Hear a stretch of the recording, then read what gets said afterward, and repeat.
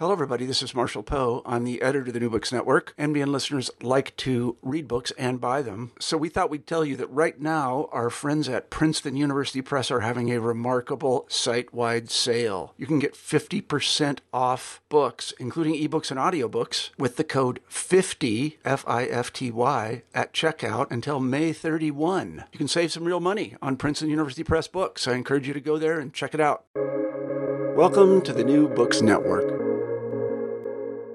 Hello, and welcome to the New Books Network's Middle East Studies podcast. I'm Ruben Silverman, a researcher at Stockholm University's Institute for Turkish Studies, and with me today is Dr. Shivan Mahendraraja. He's a research fellow at the University of St. Andrews, the author of The Sufi Saint of Jam, History, Religion, and Politics of a Sunni Shrine in Shia Iran, published by Cambridge University Press in 2021. Today, we will be discussing his new book, A History of Herat, From Genghis Khan to Tamerlane, which was published in 2022 by Edinburgh University Press. So, first off, I'd like to welcome you to the program, Dr. Mahendraraja, and ask you if you might tell us a bit about yourself and how you came to this focus on the region of Khorasan, first on Jam, and now on Herat. Well, thank you very much, Dr. Silverman. And if you don't mind, please call me Shivan. And thank you very much for hosting this and New Books Network for doing this. So thank you.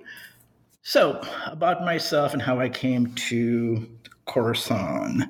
I was studying with Professor Richard Burt in Columbia a long time back. And he, as some of the listeners and you know, focused a lot on Khorasan. He wrote his thesis on Nishapur and did a couple extra books based on his work on Nishapur. So I got interested in Nishapur. And he also did point out about the Sufi saints of Jam as well as the Kartids of Herat as being understudied aspects of Islamic history as well as Iranian history. So I began exploring, but I didn't really have a thesis topic in mind until I visited Tarbat-e-Jam, which is where the Sufis of Jam are based in eastern Iran. And this was like 2009, I believe it was. And 2009, just after the Nowruz holidays in the Persian New Year. And the shrine was really beautiful. It was undergoing some restorations and renovations. I met some of the people there, started talking to them, and, I just said, I think I've decided on my topic, which is going to be the Saints of Jam. And that was the first book. And the second book, as we're talking about History of Herat, but they both actually have the same origins, which is my thesis. So when I was writing the thesis, which was a very narrow topic, as all theses tend to be, about the Jami Sufis, which covered really their Mughal and Timurid period. During that research, I realized there was need for a history of the Herat and the Kartids, as well as a comprehensive history of the Saints of Jam. So I didn't really know how to work on or how to recast my thesis in terms of the Sufis of Jam. So I actually started working on the history of Herat first. And then somewhere along the way, I had my eureka moment, and I said, I'm going to recast the history of the Saints of Jam as a history of the shrine.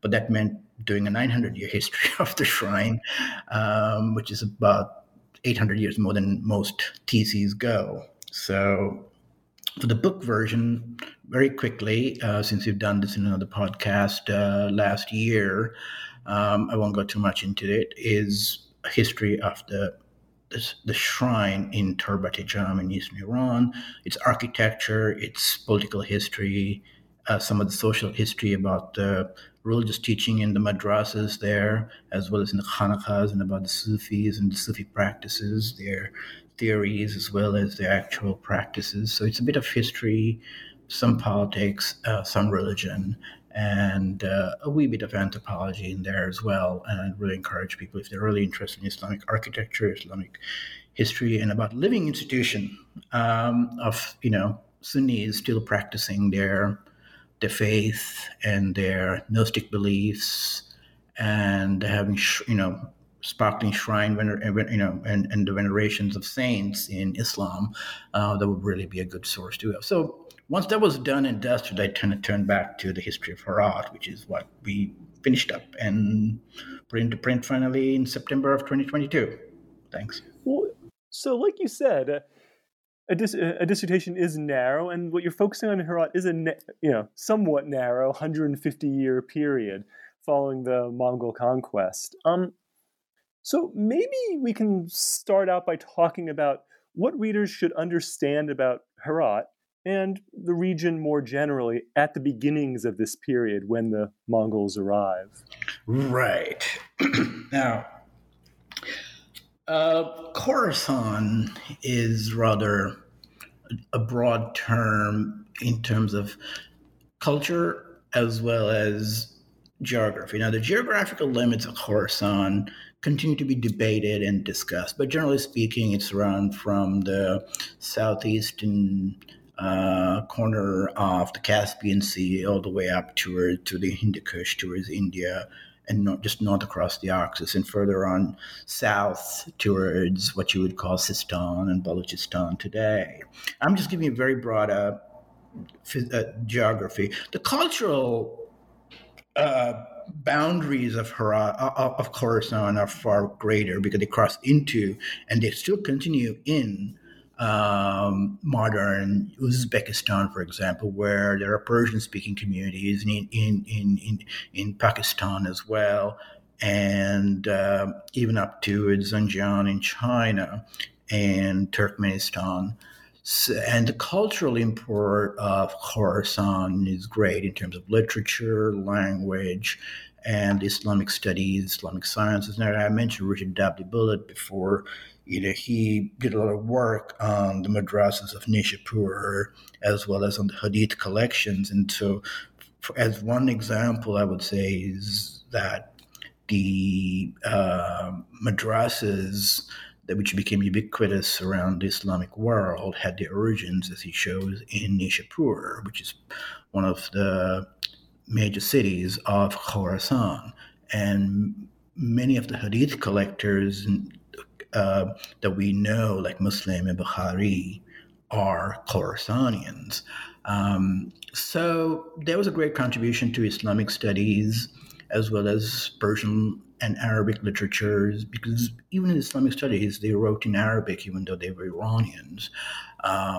So you have Khorasan as a great producer of culture, science, literature, whichever you want to look at it, as well as in things such as astronomy later on, and the sciences and agronomy and hydrology as well.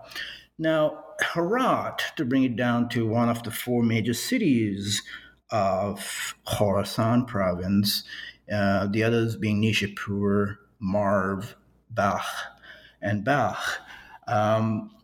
These four cities each had its turn sort of as being the most, I wouldn't say most important, but thriving more, producing more. Nishapur at one time, as mentioned, was sort of like the big Hadith capital and center. Balkh, at the eve of the Mongol conquest, is probably more important, if I had to put a subjective term to that, than Herat. And these are cities that basically were agricultural economies. They're all oases, so there was a lot of farming in there. And farming was actually important, not just for food, but that was really part of the economy. People were sometimes paid in grain as well as in cash. And Balkh, Marv, Herat, and Nishapur were in turn destroyed to some extent or the other by the Mongols. Well, so once the Mongols arrive, that's really when your book starts. The Mongols put political leaders in place, try to exercise they have policies towards the region. So maybe we can talk about this now. So first, can you give us a general overview of this 150-year period that you're looking at? Maybe emphasize to us some of the broad changes that occur over that time period. how the Mongols change their policies, what sort of people are brought in at different times to implement the Mongols' policies, and how we can think broadly of the time period before we get into any. Sure. Let me just give people a general idea of the structure of the book. First, once you get past the introduction, the first chapter is about the Mongol conquest. What I did here is make this accessible to all readers, not just for a specialist audience or readership.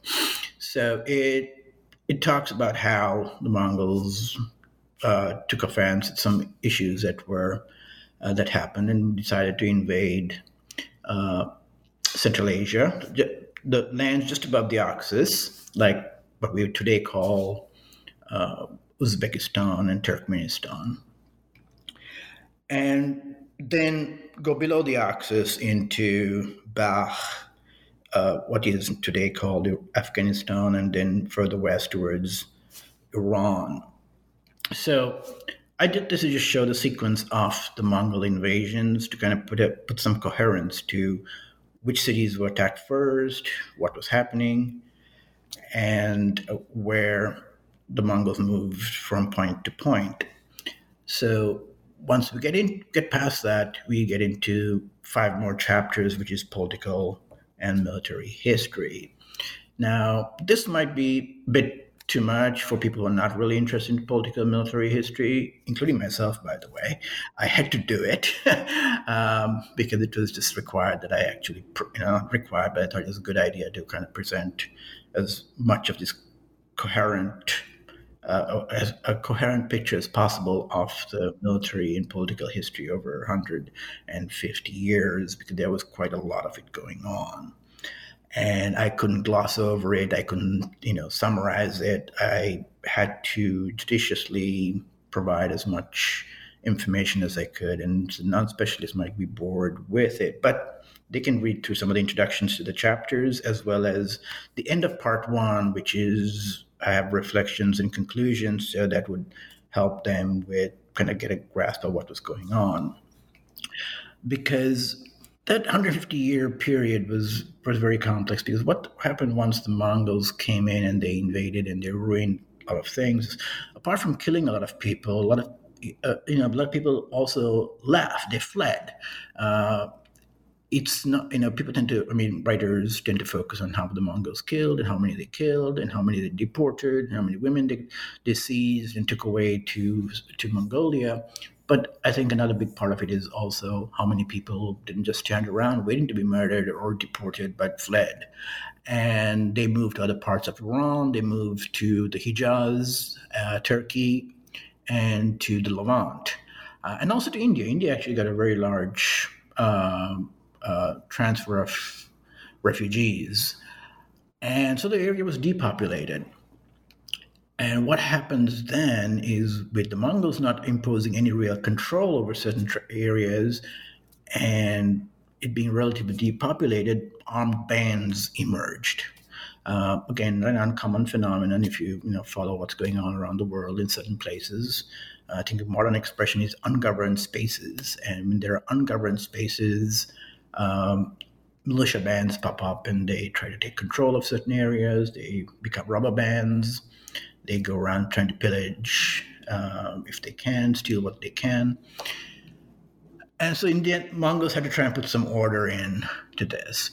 But then about 30 years after the Mongols had ravaged Khorasan, the Mongol Grand Khan, he decided that he needed to revitalize Khorasan.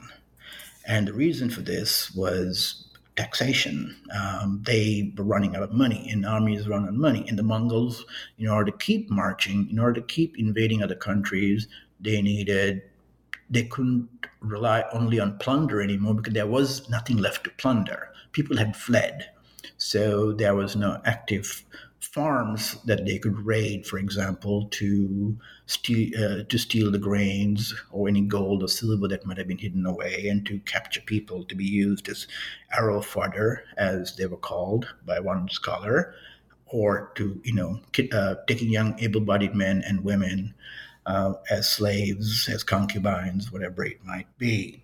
So they had to create an environment in which people came back to the lands and they felt safe to come back to the lands and were encouraged to engage in farming, in trades. And by trades, uh, I mean things such as weaving, pottery, ceramic ware, silverware, metalware, the usual sort of necessary economic activities of 13th, 14th, 15th century Eastern Islamic world.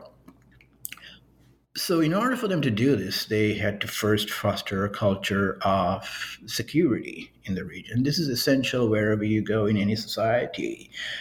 Just to put it into simple terms, if you think of living in living in whatever city you happen to be living in, whether it's London, New York, or Stockholm, if the streets are not safe and there were no police and you were at risk of being robbed, beaten, murdered, and violated in some way, people don't go out of the streets, or if they're there, they leave that town.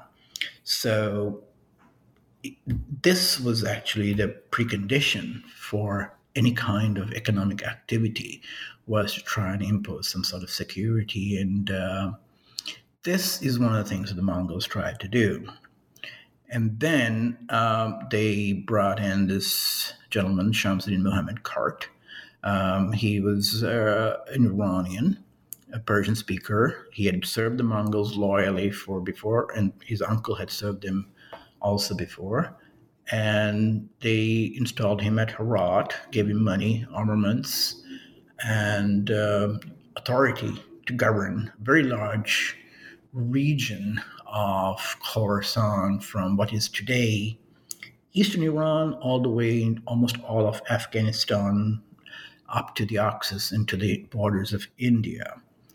And this was easier said than done, because he had the authority, he had the weapons, he had an army, and he had support from the Mongol imperial court. But to impose his will involved actually negotiating with these petty lords that had popped up all over, who had armaments. In modern terms, they would be called, what the UN and Washington like to call warlords. So he had to negotiate with these emirs and commanders, and those who wouldn't negotiate with him, he would have to fight. So over the several decades of his rule, he died in 1278. He had a lot of negotiating to do, as well as a lot of fighting to do, to kind of bring some of these regions under control. So by the time he died, he had actually established a rough framework of polity, of what he would call the first Khartid state, with some local lords supporting him, some that he had put under control.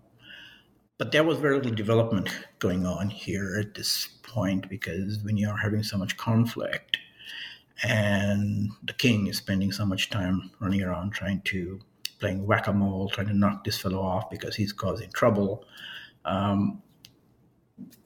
it's difficult to have, any real sustained effort at economic development. There was apparently some, based on the sources, and I know we will talk a bit later on about the sources, some economic development. And again, by this I mean agriculture was coming back, animal husbandry was coming back, and that means also that those who come in as traders, as craftsmen, the weavers, the potters, they were back in business. How much they were back in business, we can't really be sure.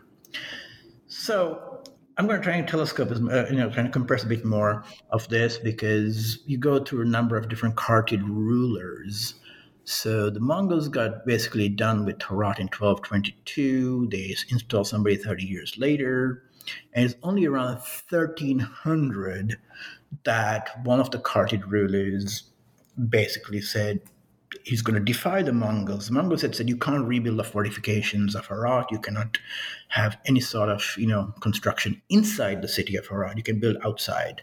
You can have your farms. You can do workshops out there. You can have factories out there. You can have shops out there, but not inside the city of Herat. The city of Herat is 1 mile by 1 mile square, roughly. And he just basically told them to go fly a kite in not so many words, but he started rebuilding the fortifications. He did the walls of Herat, he did the citadel and the gates. And this provided the security for people. And so from that point forward, the walls were never taken down. The citadel was never taken down.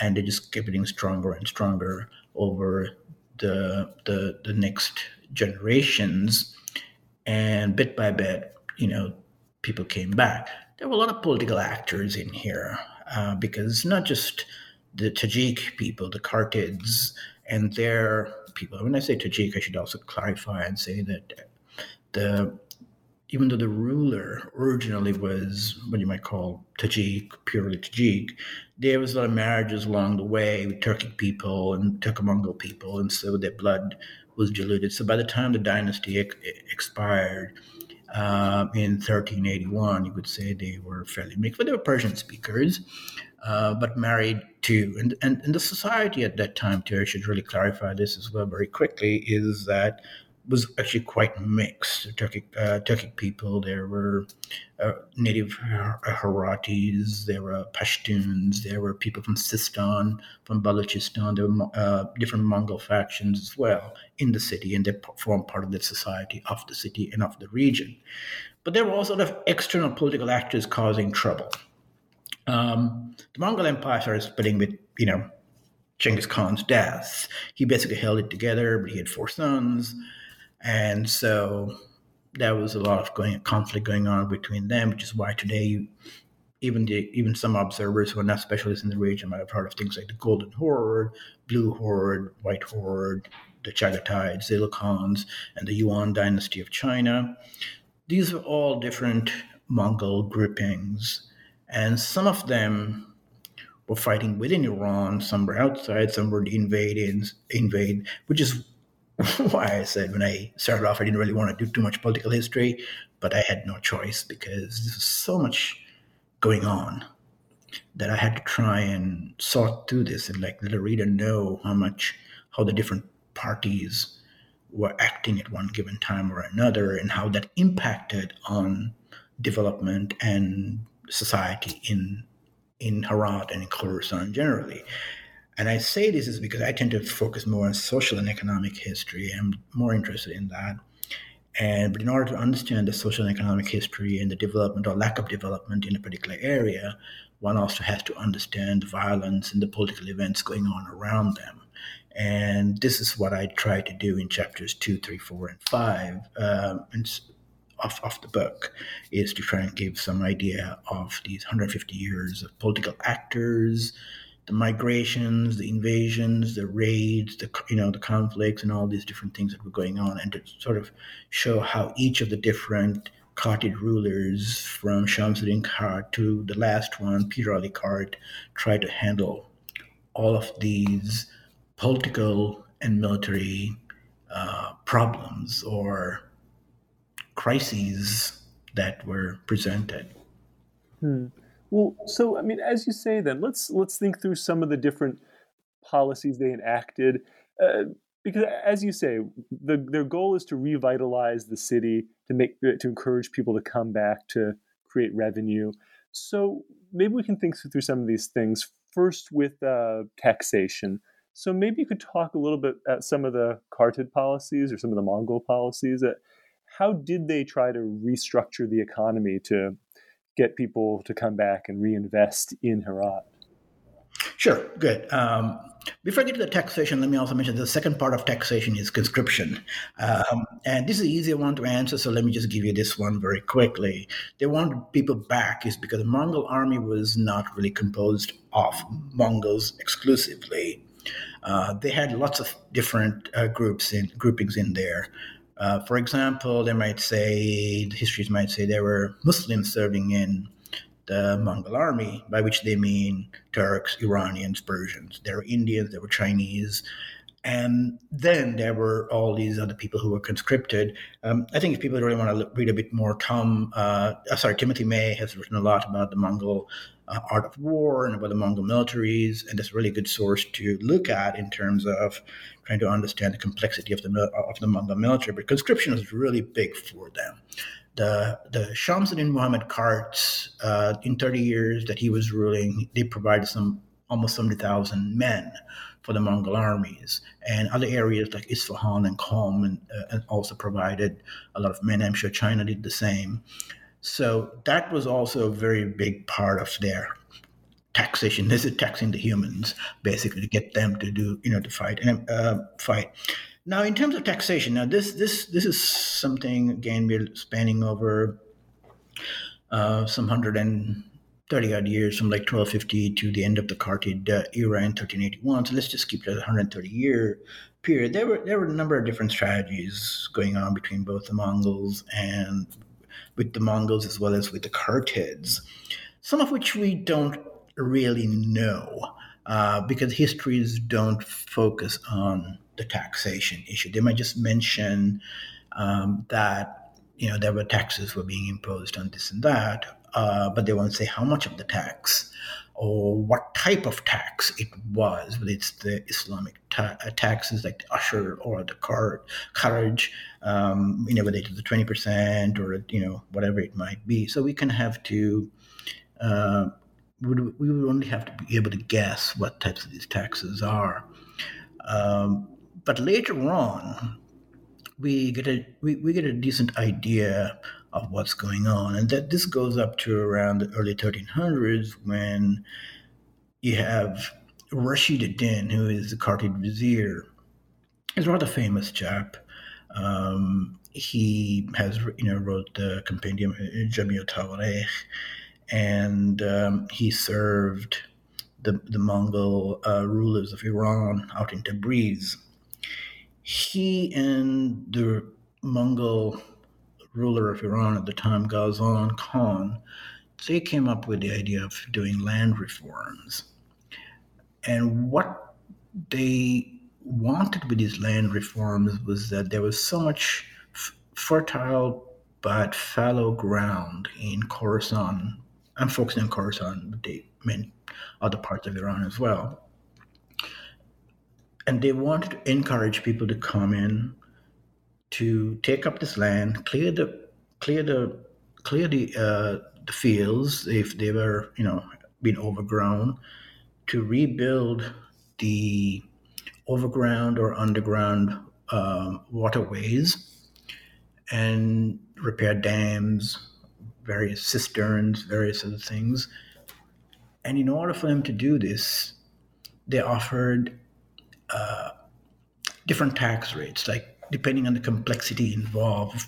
All they had to do was clear some brush, clean up a clogged overground canal, then they would get one particular tax rate, and they could just continue to harvest that land and to keep the profits and pay this particular tax. Let's just not to avoid, just to avoid complexities in a conversation like this. Let's just say, tax rate A.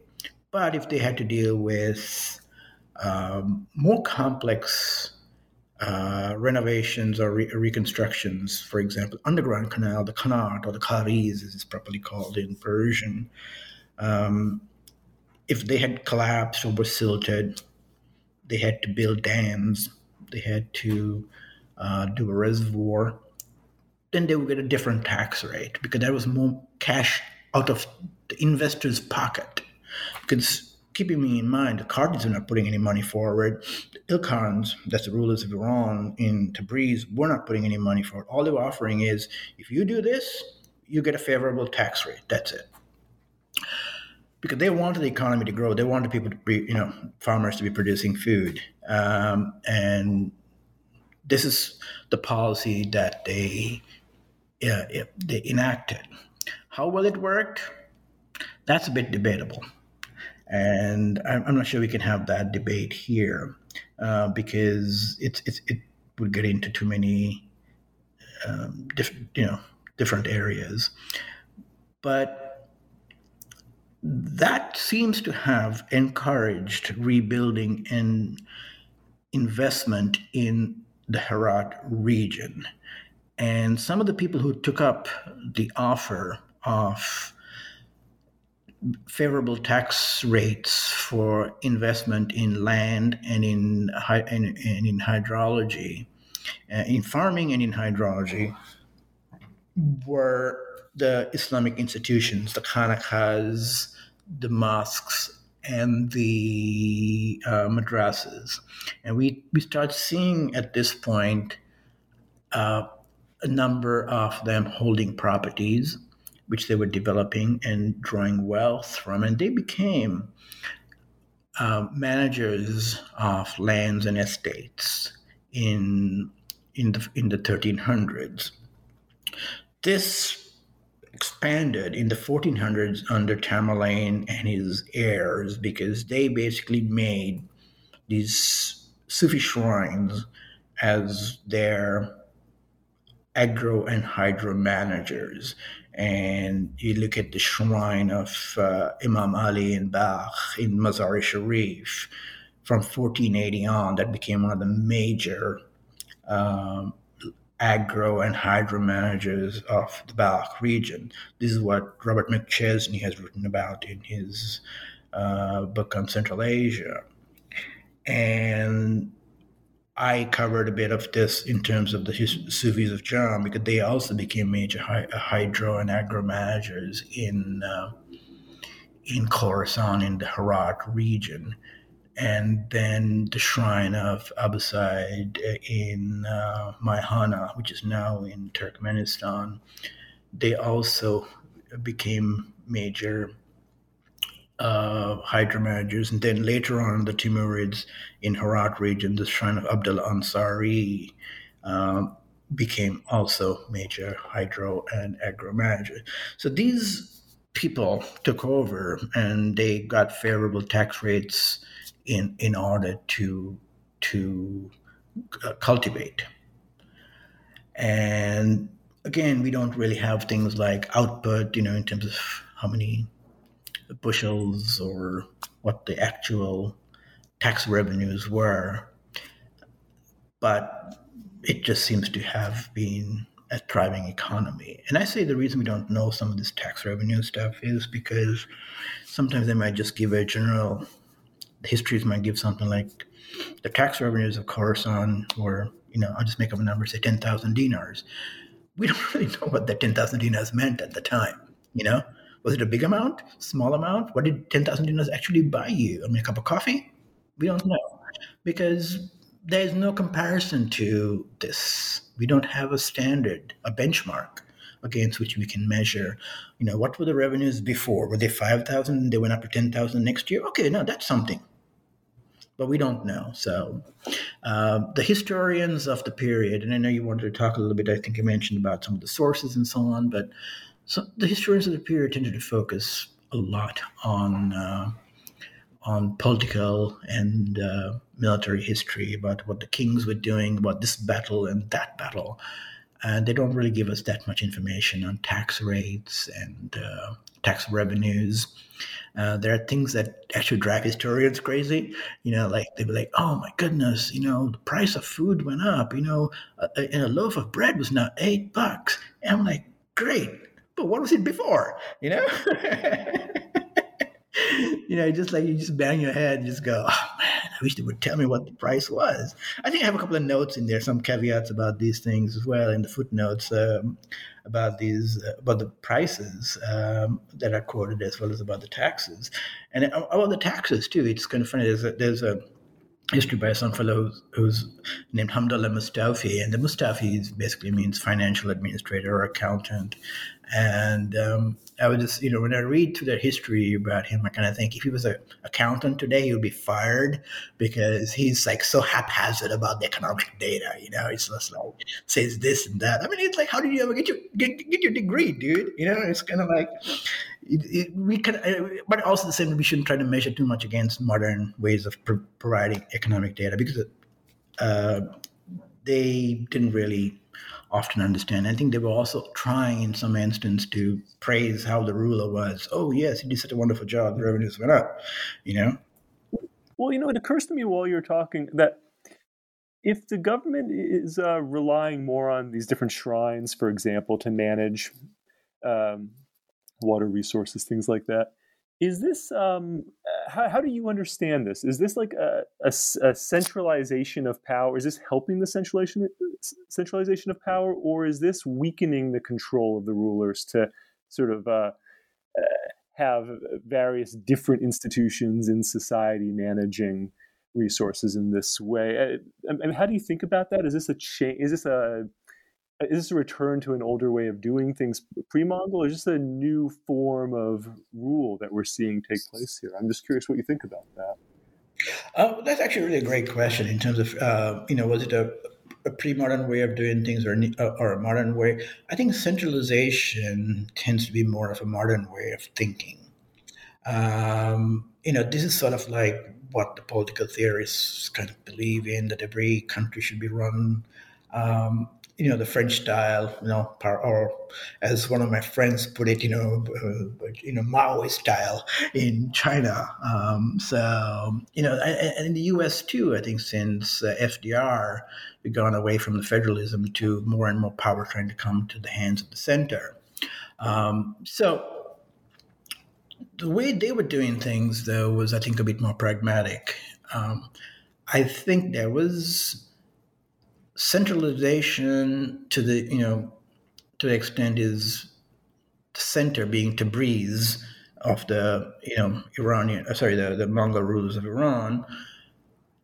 They wanted to have a certain amount of political control and to get some revenues kicked back to them, of course, but they understood that they couldn't control the lands beyond the region around Tabriz without the help of subordinates, loyal subordinates, who controlled those areas and maintained, whatever version of law and order was being maintained in that area, and sent back some revenues to the capital. And these, whether we want to call them federalism or devolution or decentralization, these are all kind of modern terms. So I'm kind of trying not to get stuck on those. All these satellites, shall we say, who revolved around the capital of Tabriz, were supposed to stay loyal. They were supposed to control that patch, maintain security, and to develop those areas. And in so doing, they also didn't have the money to engage in what you might call a centralized system of controlling the economy, of trying to control the water supplies, the hydrological network, or how farming was being done. And they were willing to delegate to loyalists. And this is always going to be the situation. If you're in the know and you know the right people, you're going to be one of these people who are going to be allowed to get the lands that were being given away. And so that's where the shrines, the shrines became powerful is for the reason that they had the contacts. They also had money for the most instances from endowments, from alms. And it was also beneficial to the rulers to let the shrines do it, because it seemed pious for them to say, oh, I have made a donation to this shrine or to this mosque, and they are also doing, controlling this tract of land and farming and doing all of these things. So it made everybody look good in terms of trying to do it in that respect. But it's also a money issue, because in order for a state to lay out, money to dig canals or to clear up clogged canals, to build dams, it's a fair amount. And to do that, I have some maps in the book about the hydrological network of Herat. It's very complex, and that is actually a bit more of a simplified map. For people who are interested, they should look at Terry Allen's book on Timurid Herat, and he has some maps that fold out, the folding maps, they're huge. And you can see this network of all these canals and rivers and tributaries from the Herat River traversing north and south of the city of Herat. There are over 30 different waterways, main waterways, and there are many sub-canals. It's a very, very complex and very elaborate network. And this is just the above-ground network. There are also underground water networks. For a state to try to take control of that and to monitor it, who's doing what, how much water is being allocated to this section, to this quadrant, the northeast quadrant is getting so much today, and southeast quadrant will get so much the day after. That's a lot of work, involves a huge bureaucracy, so much complexity and money. And it was easier, I'm guessing, sources don't always say certain things. People should understand is that there's a bit of inference involved as well as some guesswork as well, is that found it much easier to delegate to the shrines and to the rich landholders. Y'all work out certain things on your own. But they did establish certain policies, and I discussed it in one of the chapters in terms of a water distribution system. The water distribution system is also tied to taxation, the use of water mills, how much the water mills were taxed at, as well as compensation for the water managers. There were this is a water manager, meaning somebody who was in that particular region, who was basically a supervisor. He had underlings who would, check out on keep an eye on the dam or the secondary water outlets to make sure that there was no flooding, that nobody was taking more water than they were entitled to. And that really is, a lot of the water distribution system is about fairness. This goes back a long time in Islamic law as well as in Iranian law, is about the equity as well as the law of sharing water, because they always want to make sure that some people don't take all the water and leave nothing for the other farmers. So there are very strict rules as well as custom and practice, or rawaj, or urf as it's called, that determines how much water. And this can be timed right down to 2 hours and 7 minutes of water per farm, and that's it. That's what you're getting for the day or for the week, it might be. So these are things that the Kartids, they kind of established certain boundaries, and they left the water managers and the landlords, the farmers and the shrines to actually take care of the nitty-gritty.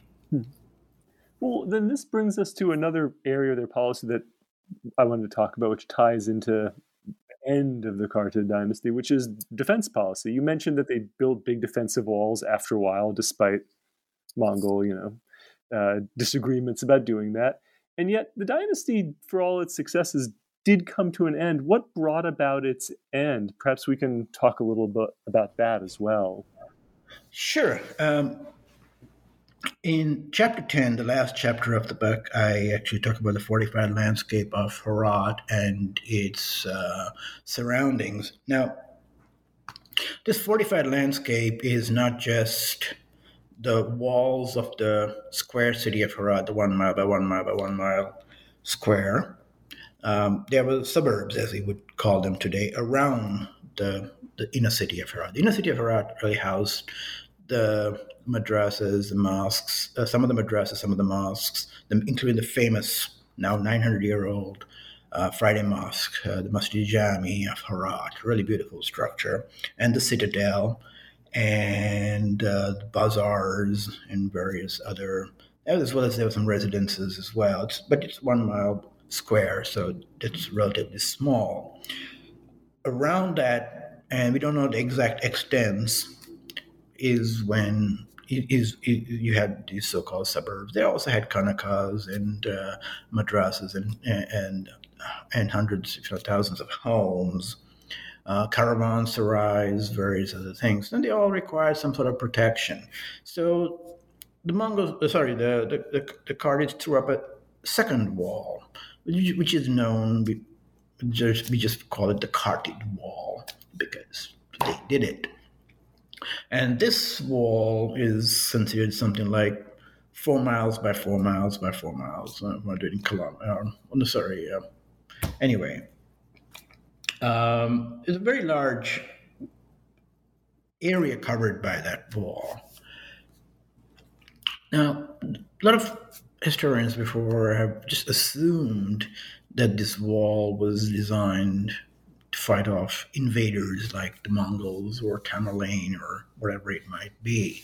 I disagreed, and I kind of showed how that goes. I said this is a very common type of defensive wall, which was there to protect the suburbs. And this is common in many other societies, pre-modern, where Istanbul, Bukhara, Samarkand, they've had them as well, is you try and encompass the suburbs within a defensive wall, but it's mainly there with a few patrols to kind of keep people safe in their beds at night, to prevent these armed bands, these raiders who just swoop in, they raid a farm or homes, kidnap people, especially women, and ride off into wherever they came back from. This continued, by the way, into 19th century Iran. So this wall was not there; was there just to defend against raiders, but not against an invading army. And this is essential to security and to the economy because it just really goes back to our earlier point, which is as long as if there isn't physical security, people will not remain in a particular city because they see absolutely no purpose in trying to, little purpose in trying to work hard, earn money, and to build a home or furnish the home if they're going to be constantly raided and their children kidnapped. And kidnapping children and women was very, very common. They were used as slaves and concubines and whatever. So this was critical. And so this is what the Carthids tried to do. Now, I think you were also asking in terms of why they would prove inadequate. And I think that can be answered in two ways. One of which is the Carthage Wall, which was only designed to hold off predators, was inadequate against the army of Tamerlane, or Timur, as he's known in Persian. And it was very easy for him and his men to breach that wall and to flood the suburbs. But then they come up against the citadel and the inner fortifications of Herat, the 1 mile walls and the curtain walls and 140 odd towers with armed men and artillery and various other things. Why did they prove inadequate? I think the city wasn't really defended because I think the defense was half-hearted. The first person to point this out actually was Professor Lawrence Potter, who wrote a great dissertation on the Carthids like 25 years ago. And he pointed out that defense of Herat was very lackluster. I'm not sure if that's the word he used, and that made me think about this. And it's true. When I read through some of these sources, it just seemed as if the defenders of Herat really didn't want to fight. And they were just hoping for a deal, that the boss would go out there and talk to Tamerlane and say, listen, bud, let's make a deal. I keep my head, you can have the city. He didn't do this at first. He decided to, Peter already caught, that is, he decided to fight for a bit. But then eventually the city was surrendered. His mom, he actually sent his mom out to talk to Tamerlane. Always a sign that one's authority has been lost. Yeah, so she goes out and, meets him and greets him, and, the city is surrendered. And so I think, actually this, I was kind of being facetious and joking, but sending the mom out and all of that. But in many ways, this is sort of like how cities surrendered. They work things out. In the sense is, if you resist too fiercely and you wind up killing a lot of the attackers, when they do take the city, they're going to punish you really hard. And that means the 3 days of rampaging, where they just burn everything, they rape rape the women, murder everybody, and they steal everything, and just and massacre. It's actually known as the General Massacre in Persian.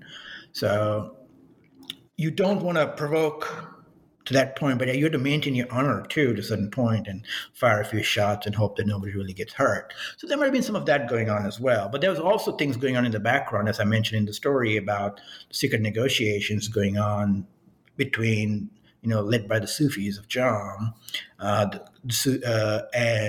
Tamerlane, in terms of how can we open the gates of Herat, and you take the city and we all keep our heads and our political positions and our wealth. So this was also not a very uncommon thing to do, because pragmatism tended to rule. I mean, people were like, look, you go fight Genghis Khan and you're just going to wind up getting the whole city burned to the ground, right? Whereas if and Genghis Khan actually, this is exactly how the Mongols did things. They would say, you have two choices. You can surrender the city and you'll be fine. Or if you don't, we'll burn it to the ground. And some people said, sure, fine, come on in. And others were like, we'll fight you, buddy, don't worry. And then this is how a lot of them got murdered. I mean, the cities wound up getting wiped out. Or the Mongols were so angry that they just simply, like Nishapur, this is what happened, Marv and Balkh, and they just went all out to destroy the cities. So this sort of negotiation was probably going on, and Pir Ali didn't really understand how to deal with it properly. But I'm guessing we don't really know this history. Don't talk about the internal debates. We just know about one faction that was actually secretly negotiating.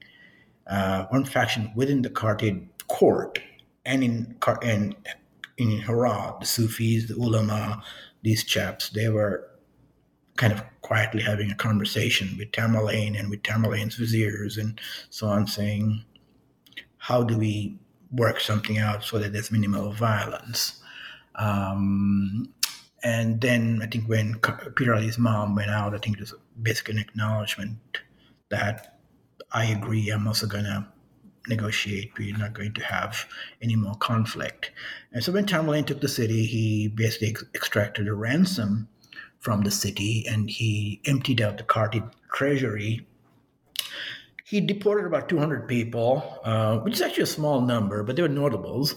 And I'm guessing these are probably people who were Kartid loyalists. And he probably just had them deported just to keep them from causing trouble. But he didn't really cause any rampage. He had his troops are very disciplined. There was no rampaging. There was no raping, murdering, none of that stuff. Enslaving was actually a very big thing. I think I talk a lot about it in the book, is that this was actually a very tough element in society at the time, is that people were cash. And they also had social utility like the women. So, enslaving populations, sometimes the whole population, or able-bodied population, and murdering the older people was actually a very common feature. So I think a lot of histories tend to focus a lot on the killings by the Mongols, but it's not just the Mongols. It's also, you're going back to Alexander the Great. He was actually one of the biggest slave takers, and he needed it for the cash. He captured slaves and he sold them as fast as he could because he needed the money. So being enslaved was actually a big fear as well. People could always, taken off to some strange land and like Mongolia or someplace like that. And in many ways, I think even today, in Persian-speaking communities probably are descendants of those who were captured and enslaved and shipped off to Central Asia. But anyway, so Herat actually, by not fighting too firmly, survived.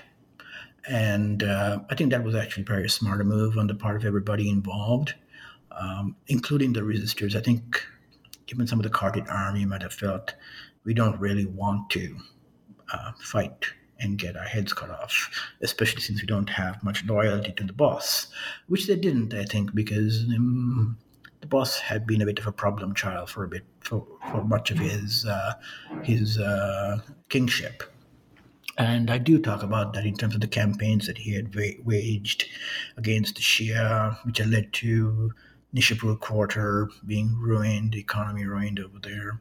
It had also taxed the Kartid army because they had to spend a fortune over multiple campaigns over multiple years fighting away from home. And so I'm sure there were elements within the army who were part of the Sufis' plot to hand over the city to Tamerlane, keep their positions, keep their jobs, keep their money, and most of all, keep their heads. I mean, that's interesting. And I guess that brings me to my last question, which was, I was curious about sources, because one of the things I think you do a good job of in the book is bringing a lot of different sources together, thinking about what's said and unsaid in them. And so in describing these different aspects of the history, I think you do a good job of thinking through what's really going on, what might be going on, what's being implied in some of the sources or not. So I'm just curious, as a last question, working with the number of sources to do this history, were there ones that you particularly enjoyed working with, that you found particularly frustrating? I'm just curious about that as a way of... In the introduction, I do talk about the sources, and I do kind of mention some of their biases and their foci and so on. Very quickly, what I will say is that most of them tend to be political and military history related stuff, and with very little information, as I mentioned, about social and economic history. They also tend to be palace oriented because writers were sponsored often by the court. Writers have to eat as well, and so there was no great publishing industry where they made money by selling their books. So somebody actually paid them, why don't you write a history of the Kartids or the history of this or history of that? And so there is that bias involved in there. And that is something that one needs to correct with. And I have some caveats in there, and I always mention certain numbers. Please don't take them at face value. This is just, it could be inflated, and things, especially things on the casualties. They're all hyperbolic, things like so many hundreds of thousands of people were murdered, and actually if you extrapolate from that, you would think like some millions of people were actually killed by the Mongols. I'm not really, this is some of the historians have really worked on these issues have said it's impossible. These numbers just simply don't work. So we have all these biases built into it. But in terms of some of the ones that I like to read, I think Hafiz Abreu is really one of them that I really like. He is very good with the language because he was trained in Arabic and Persian, knows literature and all of that, but he's not verbose the way some Persian writers tend to be, which is, they're very florid. It's just like a style that actually some of it continues to this day, where they will, say like the great conquering army of the great exalted ruler Timur, and its magnificent armies on stallions crossed the Oxus, whereas, Hafiz Abreu or I, who tend to be very terse, would say Tamerlane and his army crossed the Oxus. Simple declarative sentence. They would not do that. Just go all these verbs and adjectives in there. You just have to try to unravel. So Hafiz Abreu, you don't have too much of that. And he was also a companion to Tamerlane, so he actually has some great insights from what he has heard. Because Tamerlane was illiterate in the literal sense, but he was functionally literate because he actually had a lot of smart people around him who read Arabic, Persian, Turkish, all these things, and he would have them read to him. He's actually a very, very intelligent man, actually. He was crazy as hell, but intelligent. And so he was quite learned in terms of military strategies, politics, on various other things. And Hafiz Abreu was one of these people around him. And including some of the deportees, from different places, or people who were invited, quote unquote, air quotes, to live in Samarkand were great Islamic scholars and various other people, because he actually had these great conversations with these people, these debates, so that he would learn stuff from. So some of that might be reflected in Hafiz Abruz's works. The other one is, of course, Saif al-Harawi. At first, I didn't much like it because the printed version, there are two editions. There's a Calcutta edition from 1940-something. I forget how many pages that is. The Tehran edition from about 20 years ago is about 750 odd pages, including footnotes. It's actually a very good edition. But Hafiz Abruz just is very prolix. I mean, he just goes on and on and on for hours and hours and hours about this campaign or this king or that. So it's a bit of a pain to read. But after a while, you kind of get to like the guy and his rhythm and his information. And I think he's also done a great job, I must say, also of preserving the Persian language of the period. He died around 1320, but there are a lot of words in there that are from the vocabulary of Herat, from Khorasan, from the late 1200s, the early 1300s, that are exclusively preserved in his book. Because some words I couldn't understand, they're not in any dictionary. And they're not in any dictionary. So, he's actually as a literary source. And I really would encourage people who are in Persian literature to read through it for the sake of literature and to see what they can learn from that. So there is that element. There's history in there, a good history in there. So one just has to use the caveats and to realize that he's the king's funded by the king, and therefore won't tell you about the king's warts necessarily. Well, I mean, I guess so. My final question then to you is, what your next project will be? Are you still going to be focusing on some of these sources, or are you looking at some new topic now? Well, what are you working on at the moment? Oh, well, thank you very much for this question, because this is time for me to throw in my disclaimer. Hopefully, with the end of this interview, will be the last time the word Khorasan or Herat come out of my mouth. The reason being is that I've spent maybe now, what do we have, 14 odd years, working on Khorasan, Herat, Sufis of Jam, modern and also medieval stuff as well. I love Khorasan. I love these sources. I love these histories, but I don't want to be kind of bogged down in that particular region for the rest of my academic career, so to speak, because I think as historians, as scholars, we should not kind of always stay in our comfort zone.